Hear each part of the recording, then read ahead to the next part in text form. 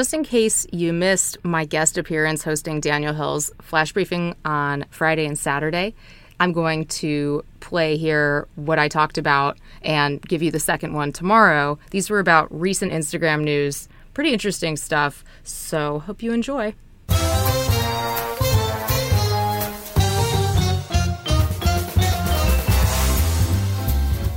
Hi everyone, this is Emily Binder. I'm filling in for Daniel as a guest host on the Flash Briefing, and I'm really excited to be here. Here's your Instagram news for the day. Recently, Instagram said it's going to start rolling out a new appeals feature over the next few months. This will give users the chance to request a review of content that was taken down. And if Instagram realizes that it made a mistake, it will restore the post. Any appeal will be sent to a different reviewer than the one who made the original decision, so that ensures more thorough inspection, which is good. That helps avoid some bias, right? Instagram says that the in-app appeal tool will be for individual posts at launch and start with nudity and then expand to other areas later on. So down the road, the feature will also be able to be used for profiles that have been removed, not just posts. Let's talk about nudity a little bit.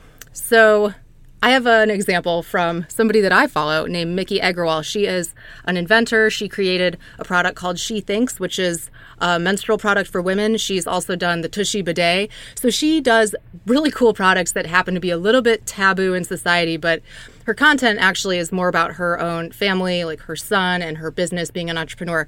Anyway, she had a baby and she had a post about breastfeeding, and it was a slow motion post showing something that she was able to do to help get the milk out. And it was 100% like an anatomical educational post for other mothers. It was not in any way sexual. Instagram, of course, took the post down because it had a bare breast. Now, she said to all of her followers and everybody on Twitter, hey guys, this is really unjust. And it actually is quite sexist because you can see all kinds of other inappropriate content all over, even billboards, let alone Instagram, that actually is sexual. And this is not sexual in nature. This is my body. This is a utility that my body performs. It's really more of a scientific Nat Geo kind of thing.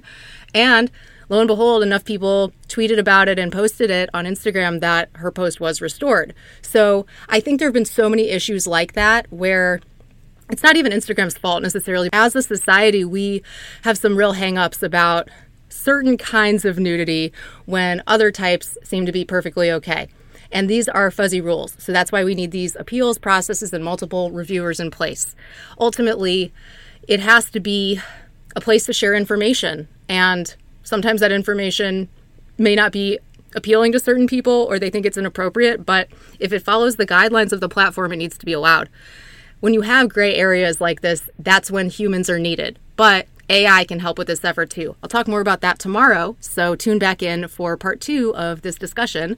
And my name is Emily Binder. You can follow me on Instagram at Beetle Moment. That's Beetle with 2 E's. I run Beetle Moment Marketing, which is a voice marketing agency. And I have a flash briefing myself, which is called Voice Marketing, the Daily Beetle Moment. You can subscribe to that at bit.ly/BeetleFlash. Thanks for tuning in, and I'll see you tomorrow.